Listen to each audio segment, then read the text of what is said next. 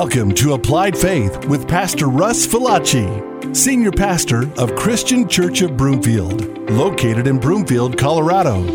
Our mission is to provide practical application of biblical truth to help you experience true purpose and lasting change that can begin now. Here's Pastor Russ. Jumping into a new series, picking up where we left off last week, but the series is In the World, but a Citizen of Heaven. Talked last week. If you didn't hear that message, please go to our YouTube channel or our website and you can find that message. But it's really about being in the world and not of the world and what that means. Because it is a command by Jesus for his believers, his church, to be in the world but not of the world. But what does that mean? There's a lot of implications of what that means. And it's been misinterpreted. And it justifies a lot of things that Jesus did not mean to justify. So we're looking at what it means to be a citizen of heaven, a follower of Jesus, yet in the world. And the world, I think some of us would agree, most of us, that it's getting a little chaotic, a little more dark, a little more hateful, a little more divided, a little more mind-boggling. Moral fabric is disintegrating very fast. We see things spiraling out of control. How do you deal with that as a believer? Well, let's look first of all at John 17, verse 13. Jesus is praying. And he says this, "But now I come to you, and these things I speak in the world, that they may have my joy fulfilled in themselves. I have given them your word, and the world has hated them, because they are not of the world, just as I am not of the world." So he is saying through this prayer that as he walked, we are to walk. He was the example. Jesus was the example how to be in the world, but not of the world. And he goes, "I do not pray that you should take them out of the world, because Jesus was sent into the world, but that you would keep them from the evil one." Keep them from sin. Keep them from being influenced by the evil one and his world system. The world is the system. The world is the system that the enemy has authority over. The world is the system that the enemy has been slowly, over centuries and centuries and centuries, been cultivating through generations, so that it becomes anti-Christ, anti-God, anti-kingdom. But yet, because we're so immersed in it, it's hard for us to know where God's kingdom begins and where the world system ends. And sometimes we integrate both and don't even realize it, which ultimately affects our mission. It affects our purpose. It affects our life. It affects the fulfillment that we find in Jesus Christ, because we get pulled into the world. How? Well, let's look at John 16:1. "So these things I have spoken to you, that you should not be made to" what? Enticed to sin. What things did he speak? Well, if you were here last week, he was warning his disciples that the world would hate them, that the world would be against them. He said, if the world hated me, it's going to hate you. The world is dark. It does not like the message of the cross. It does not like the word of God. It can't. But he said, I'm telling you this. I'm telling you and preparing you that not everyone's going to like you. You're going to be rejected. You're going to be insulted. You're going to see the world system come against you. You're going to see it be counter to what you believe. He's like, I'm telling you these things so that you will not what? Sin. He did not want us to be surprised. And he's like, I walked to show you and demonstrate what it is to have people hate you, but still walk as a child of God, as a citizen of heaven. Our obedience is challenged, I think, the most in the face of adversity, in the face of pressure, in the face of others, in the face of rejection, in the face of insult, in the face of darkness, in the face of things changing that you know are not of God. We are challenged the most not to sin. But see, what happens is when we are challenged, when we are persecuted, when there is pressure, when we are hated, when we are insulted, we retaliate as the world retaliates. And thus we are now part of the system. The evil one has gotten to us through his system because now we are justified in our hate and our disdain. We are justified in the words that we speak, the condemning words and the cursing. We are now part of the system and now no different than the world if we respond as the world does to the state of decay. This is the fun message. I'm telling you, when I preach from conviction, it's because I'm dealing with the same thing. And as I'm doing this, there's 3 fingers pointing back at me. So, how do we get tripped up by the world system? What does it look like? How can we recognize it? How can we walk differently? Well, let's look at Matthew 5, verse 43. Jesus says this, "You have heard that it was said, 'You shall love your neighbor and hate your enemy.' Nowhere in the Bible does it say that. But what happened is tradition and man's influence began to adopt this as a virtue, as a principle. That you are to love your neighbor, the ones that believe like you and that are part of you, but hate those that are against you." He's like, that is not the kingdom. That is not the kingdom. It's a misinterpretation. He goes, "No, I say to you," and who was Jesus? Just testing you. Who was Jesus? Huh? One more time. Son of God. God himself, right? 3 in 1. God the Son. I say to you, God, the creator of all things, perfect in love and truth. God says, I say to you, love who?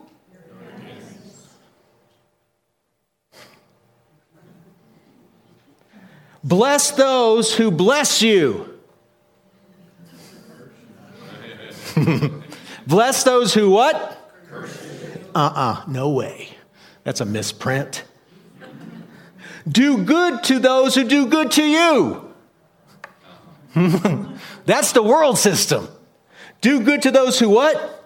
Hate you. And pray for those who spitefully use you and persecute you. Are you serious? Can you imagine how silent things got when Jesus said this? Pretty much like you are right now. Did Jesus mean this? Yes. Did he mean it? Yes. Was he speaking to us? Yes. Did he say, but don't do this on these occasions, you're justified? No. There's no asterisk. I'm going to keep going. That you may be sons of your Father in heaven. A reflection of where you are from, of who is in you, of who owns you, of who is your Father. That you may share the DNA of your Father in heaven. For he makes, watch this, his sun rise on the evil and on the good, and sends rain on the just and on the unjust. Think about what he is saying. When it rains, it doesn't just rain on Christian lawns. We don't have sunbeams directly on our house and property following us everywhere. It's sunny everywhere. God sustains life for all of mankind, for we are his creation. He loved all of creation. Every human being is God's creation. And he blesses them, whether they like it or not, with the things that sustain life. So he says, let that be proof of how my Father in heaven views your enemies. He's raining on their gardens. He is growing their crops. He is blessing them with life. You want them dead. For if you love those who love you, what reward have you? That's the world system. Okay? It's easy. Do not even the tax collectors do the same? And if you greet your brethren only, what do you do more than others? Nothing is the answer.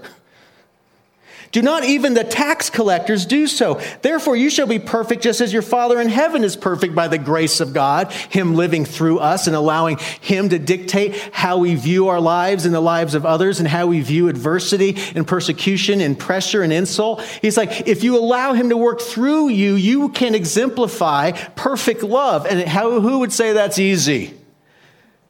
No. So when he says the word tax collector, I don't know if that has a direct impact into your life. Like you hear that, you're like, oh.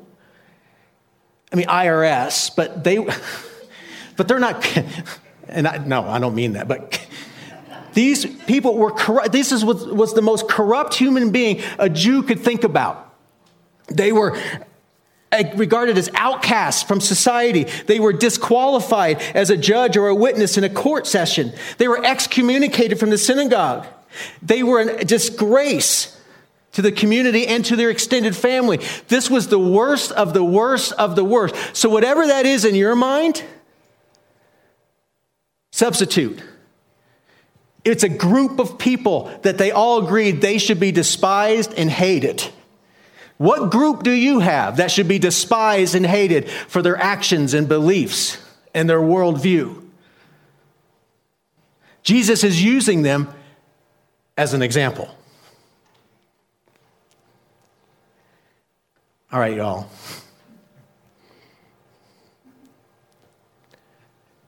Does this seem impossible with the state of the world? What people are saying and doing? On my top 20 list of reactions, prayer is praying for them. It's not what? Blessing? No. On my top 10 list of how to respond, none of that is found. If I were just being honest about Russ, when I read things and hear things and see things. My reaction isn't to do what Jesus said. It's to do the exact opposite, which is in direct disobedience to what Christ commands us to be. Now, I want to bring home the point a little more. Let's look at Luke 18, verse 9. So Jesus is speaking a parable. And who's he speaking it to? He goes, and he spoke this parable to some, watch this, who trusted in themselves that they were righteous and despised others. He's talking to the Pharisees. Self-righteous, those who think they have something to do with their right standing before God, that their actions on their own strength, who they are in themselves, makes them better than anybody else. They were missing the whole point of the mercy of God and the system of sacrifice that was established that ensured that they would have forgiveness, because without it, they wouldn't have forgiveness, but they forgot it and made it all about their external work, and somehow that made them better, and therefore they could now justify despising others because they forgot who they were. And we can forget who we are, which dictates how we process this world and the darkness and the pressure and the sin. So he goes, now watch this. 2 men went up to the temple to do godly things, to pray. One, a Pharisee, the righteous of the day, air quotes, and the other, here it comes again, a tax collector. Jesus, stop using these people as an example. It ruins the story. Like the complete opposite. You see what I mean? Totally different ends of the spectrum. Righteous, the most despised and sinful people that they could imagine. These two went to pray. Now watch. The Pharisee, the righteous, stood and prayed thus with himself. God, I thank you that I am not like other men, extortioners and unjust, adulterers, or even as this lowlife next to me, this tax collector. Thank you that I'm not like them. Thank you that I am righteous and holy and do so many good things. He's praying to himself. I fast twice a week. I give tithes of all that I possess. Jesus is not using this example as a good point. He's using it to expose a heart condition that was very much of the world and not of the kingdom of God. This man was crediting himself for his spiritual walk. He was crediting himself for his righteousness, forgetting that the only reason he even had a chance was because of God's mercy and grace. Through the system of law, which was burdensome. But yet he placed himself above others because of how he believed and how he walked and what he did. And in the presence of God said, I'm glad I'm not like this loser. Or this person or this people group that believes something so completely opposite of me. Thank you, Lord, that I'm not like these disgusting people that are ruining our culture.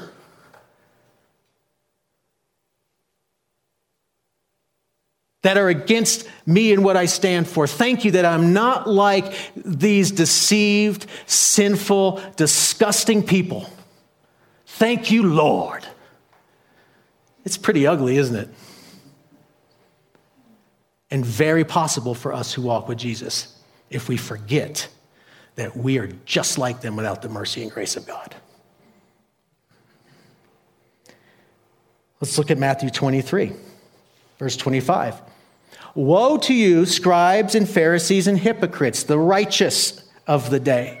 For you cleanse the outside of the cup. You do all the right things, but inside they are full of extortion and self-indulgence. Blind Pharisee, first cleanse the inside of the cup and dish, that the outside of them may be clean also. Woe to you, scribes and Pharisees and hypocrites, for you are like whitewashed tombs, which indeed appear beautiful outwardly, but inside are full of dead man bones and uncleanness. Even so, you also outwardly appear righteous to men, but inside you are full of hypocrisy and lawlessness. Holy mackerel.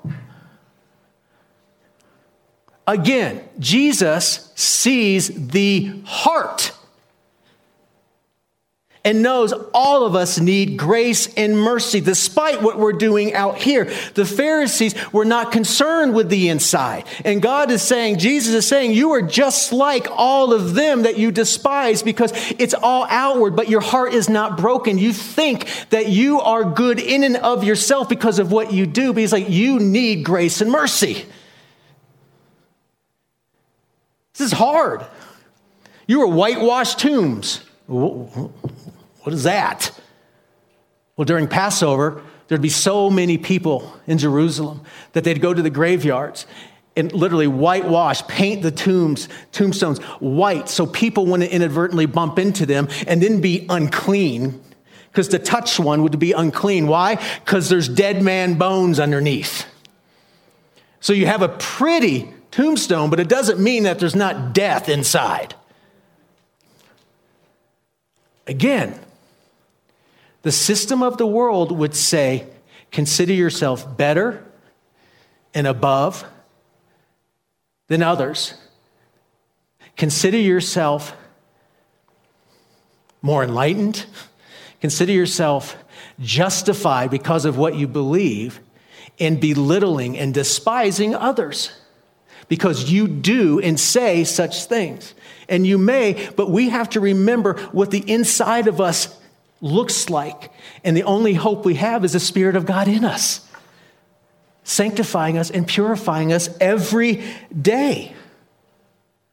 We can't forget that we need grace every day. Every day. You see how it begins to change how you look and see. When you look out and see these things, this is what we have to remember. You can be heartbroken. You can be even horrified.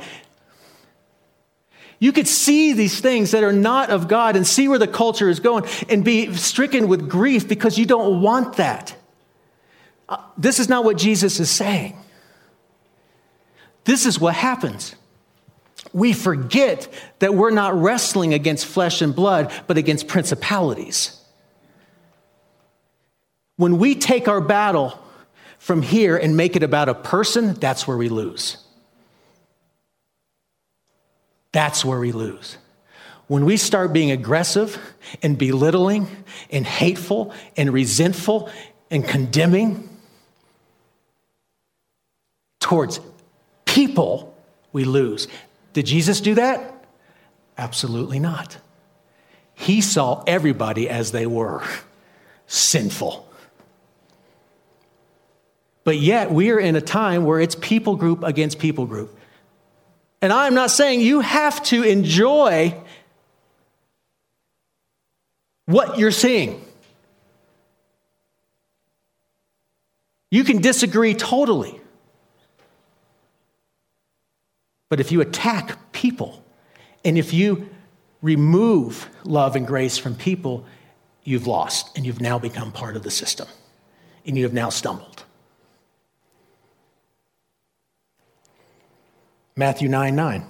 As Jesus passed on from there, he saw a man named Matthew sitting at what? So what was he? Right.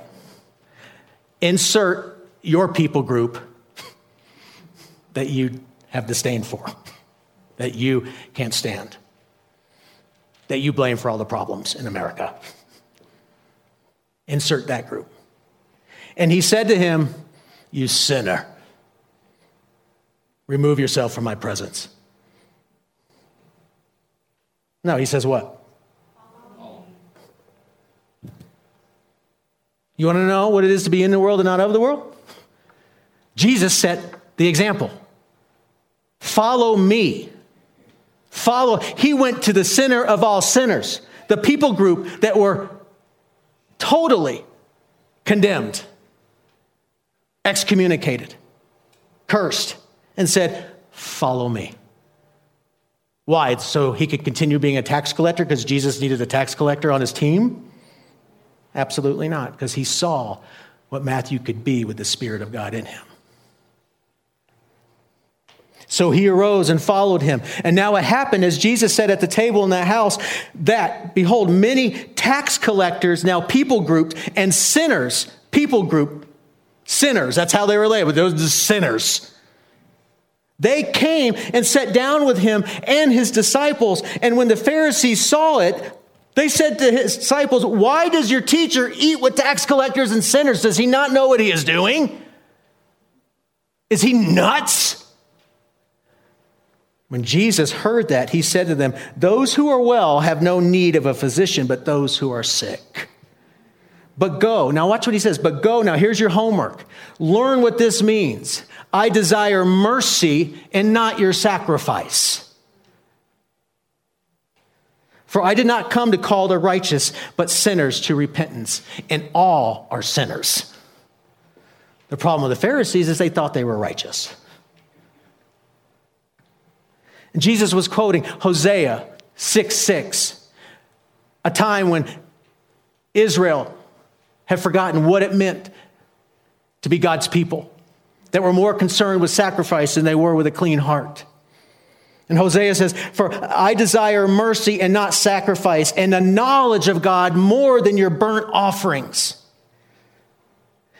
And this mercy is, it's this kindness and loving kindness, this piety towards God, because you know his heart and you're broken by it, and you know he is worthy of all things because of his mercy and grace towards you. He's like, this is what I wanted with my people, but they focus more on the to-doing and forgot about the heart, and we're not reflecting my people at all. I don't want us to be that. Because guys, what we're seeing is not going away. I know this is not to scare us, but just to remind us that when Jesus talks about the end times, he says it is the worst time that mankind will ever know. That if God did not come back, all flesh would be destroyed. What we're entering is a time that is unlike any other, full of hate and disdain and persecution and pressure and sin and lawlessness. But the church is still called to shine.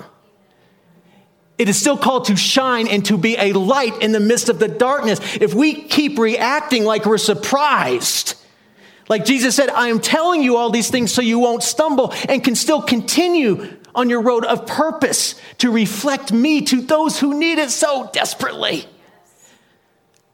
Guys, God knows the state of our nation. His mission for you has not stopped. But if we become self-righteous, then we are losing, because then we are victims. And then we can justify our behavior and condemning and hating. Psalm 51:14. David prays, deliver me from the guilt of bloodshed, O God, the God of my salvation, and my tongue shall sing aloud of your righteousness. Lord, open my lips and my mouth shall show forth your praise. For you do not desire sacrifice, or else I would give it. You do not delight in burnt offering. The sacrifices of God are a broken spirit, a broken and contrite heart. These, O God, you will not despise. God wants our hearts broken. The offering and the sacrifice was all about dealing with the sin problem so they could be forgiven. But he's like, I'm actually after your heart so you don't walk in those things. Not to make yourself feel entitled and privileged above those that don't have it. God's mercy should break our heart. It should. Does it all the time? Probably not. Now, Ephesians 2:4. This is some news Paul writes to hopefully break our hearts so that we could start on the right foot every day. But God, who is rich in mercy, because of his great love with which he loved us, even when we were dead in trespasses, made us alive together with Christ. By grace you have been saved. Okay, let's stop right there. I'm going to read this again. Even when we were dead, when we were what? Dead in our trespasses, he loved us and found us, right? The people that you might despise the most, the people that you are seeing embrace an ideology that is totally against any sort of biblical worldview, are still dead in their trespasses. Meaning there is hope that the life of Christ can reach them and resurrect them. If it wasn't for Jesus, we would be just like them. We didn't deserve it. God found us and we received him. And he nailed our debt to the cross. Not so that we could place ourselves above others as a justification to belittle and insult people groups. And how do I know this, that we do this as believers? Maybe not anyone in here, because I'm on social media. It's disgusting what people are saying in the name of Jesus. It doesn't line up with what Jesus commanded. It's about people, not the real issue. God loves people and is desperately hoping that they will come to a place of repentance. And how do they get that message? By how we live. But are you saying embrace what they embrace? Absolutely not. Did Jesus embrace sin? No. But he led with love and grace. Do you think it's harder to lead with love and grace when people are insulting you, making your life a living hell? When they live in a way that is totally contradictory to everything you think is right or good?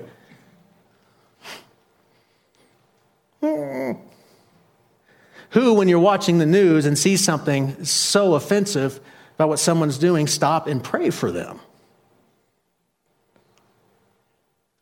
Who prays for the president, as we're commanded to do?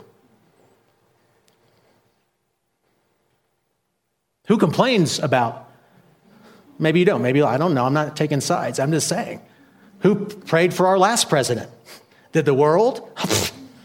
Did you see the hatred and the disdain? Did it bother you, some of you? Yes. Now Christians are doing the same towards this president. But yet it's justified because he's against God. No, it's not what the Bible preaches. He places men and he places leaders in their place, whether you like it or not. Maybe he wants the church to shine brighter. Maybe he wants the church to learn how to bless and not curse when things are not going their way. Maybe he wants us to focus our hope on who Jesus is, not on worldly principles and values. If this isn't the most challenging message in the world, I don't know what is. Because if we don't get this as a people, we are not going to win. We're going to be victims. We are not going to have a sense of purpose. We're going to walk around defeated and spitting out ugliness and sin. And now the enemy has gotten to us. We are now stumbling, but we don't know it because we think we're justified. And raised us up together and made us sit together in the heavenly places in Christ Jesus, that in the ages to come, he might show the exceeding riches of his grace in his kindness toward us in Christ Jesus. Notice that it's the riches of his grace and kindness. Why do we need that? Because we're sinners. We need the riches of his kindness and grace. Unending grace. We can't exhaust it. And when we know that it's only by the grace of God that we have a chance and that we are sealed and that we have eternal life, because it's all about Jesus, and that we were dead in our trespasses and would still be dead in our trespasses if it wasn't for Jesus. All of a sudden, you see your boss differently, your neighbor differently, that family member differently, that people group differently. They are people in need of Jesus that he died for. Did Jesus die for the people you despise? Pop quiz. Trick question. Not even a trick question. Did Jesus die for those you despise? Did Jesus die for those you despise? Yes. Come on, we got to say it with conviction because it's the truth. He died for those that make your skin crawl, that make your heart burn, figuratively and literally. He died for those that have insulted you, backstabbed you, rejected you, talked bad about you, excluded you. He died for they're dead in their sin. Does that mean you're a doormat? Absolutely not. But in Christ, you respond differently. You have the ability to do something and respond differently that actually gives you more fulfillment than it does fill you with decay. Because, I don't know, maybe you do. Who's ever really just felt so good after cursing out somebody and saying awful, belittling things? Even if they're not there to hear it, how good does it feel just to gossip and say horrible things because they're not living the way you think they should live? Doesn't that feel so good? Doesn't that just fill your heart with love? No! No! You see, the Spirit of God in us gives us the ability to even challenge ourselves and say, all right, Lord, help me with this. Help me. This is hard because I'm mad.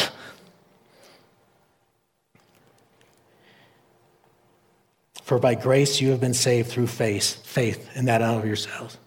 For by grace you have been saved through faith, and that not of yourselves. You had nothing to do with it. Jesus did it all. It is the gift of God, not of works, lest anyone should boast. Guess who was boasting? The Pharisees. Their boasting gave them permission to despise. For we are his workmanship, created in Christ Jesus for good works, which God prepared beforehand that we should walk in them. And those good works lead us right into the darkness, right into the face of enemies, right into the face of people. And we have to see how God sees them and respond how Jesus would respond. And we can only do that by the power of the Holy Spirit and giving him time and space. Now let's go back to the two praying dudes, the two praying guys, the Pharisee and the tax collector. Now, and the tax collector, standing afar off, would not so much as raise his eyes to heaven, but beat his breast, saying, God, be merciful to me, a sinner. I tell you, this man went down to his house justified rather than the other. Notice where the attention was given to his sin and acknowledgement of his need for God's grace. And Jesus said, he went down to his house justified rather than the other. For everyone who exalts himself will be humbled, and he who humbles himself will be exalted. It's pretty eye-opening, isn't it? These are the words of Jesus. To be in the world and not of the world is to first remember who you are. Remember that you need grace daily. We all need grace daily. And there are people doing evil things, horrible things, and there are natural repercussions here on earth. It's called justice. And we're not against that. But we are to see them as God would see them, as people lost, as people dead in their sins, and pray for them. And bless them as they curse us and who we are. Oh. But if we don't get this, we are missing it. If we're only nice to who believes like us, then what is the point? It's no different than the rest of the world. That's what Jesus was saying. It's not hard to love those who love you. It's harder to love those who persecute you. It's hard to pray for those who aren't praying for you and to bless those who are only cursing. That's like, what?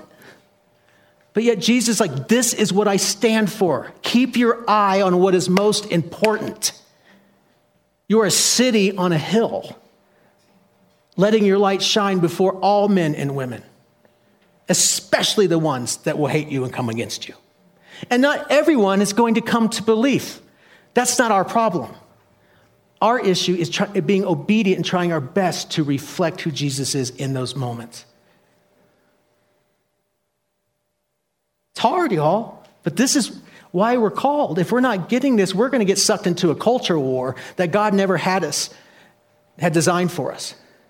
Because we're looking for kingdom culture that the world can't embrace because it doesn't have the Spirit. But if we individually can begin to express the things of Spirit and to live differently, it makes a difference right where you are. Right where you are. And that's what we're here for. And again, for those of you that might be hearing something different, it doesn't mean you don't have values. It doesn't mean you vote and don't fight for what you think is right, but don't hate other people. Don't hate other people. That's easy. It's really, is it not easy to dislike people that dislike you and to justify why you're mean to them and belittle them? It's easy. Come on, it's so easy. A lot harder to forgive and to love. But we have hope, don't we? Because you're called. You're called. And you're called to reflect Jesus right where you are. And your battle is not against the people. It's against the enemy, the spiritual principalities, the forces that we can't see, but are very much at work. There's a real war going on in the heavens. And God wants people saved. Not converted to an ideology, but saved. Amen. Jesus. Oh, no. I'm not even going to pray yet. This is what we're going to do. We're going to put this into practice. Every one of you, think of someone that you would consider an enemy. Maybe it's a people group. Maybe it's a leader. Maybe it's a neighbor. Maybe it's this. Think of someone that you would say is against you and makes your blood boil.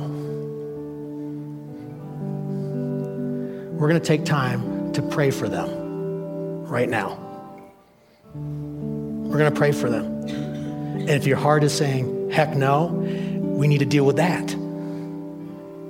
Would Jesus say, well, you're justified. Don't do that. That's okay. You've lost the battle. Let's take some time to pray for those and bless those who persecute us and have harmed us. It's not justifying what they've done. It's not excusing what they've done, but it's following the command of Jesus to know that our hope and our life rest in Him, not in people. And we pray for them. Amen. You've been listening to Applied Faith with Pastor Russ Falacci, an outreach of Christian Church of Broomfield, located in Broomfield, Colorado. To contact Pastor Russ, visit his website at russfalacci.com. Thanks for listening, and remember, an alive faith is an applied faith.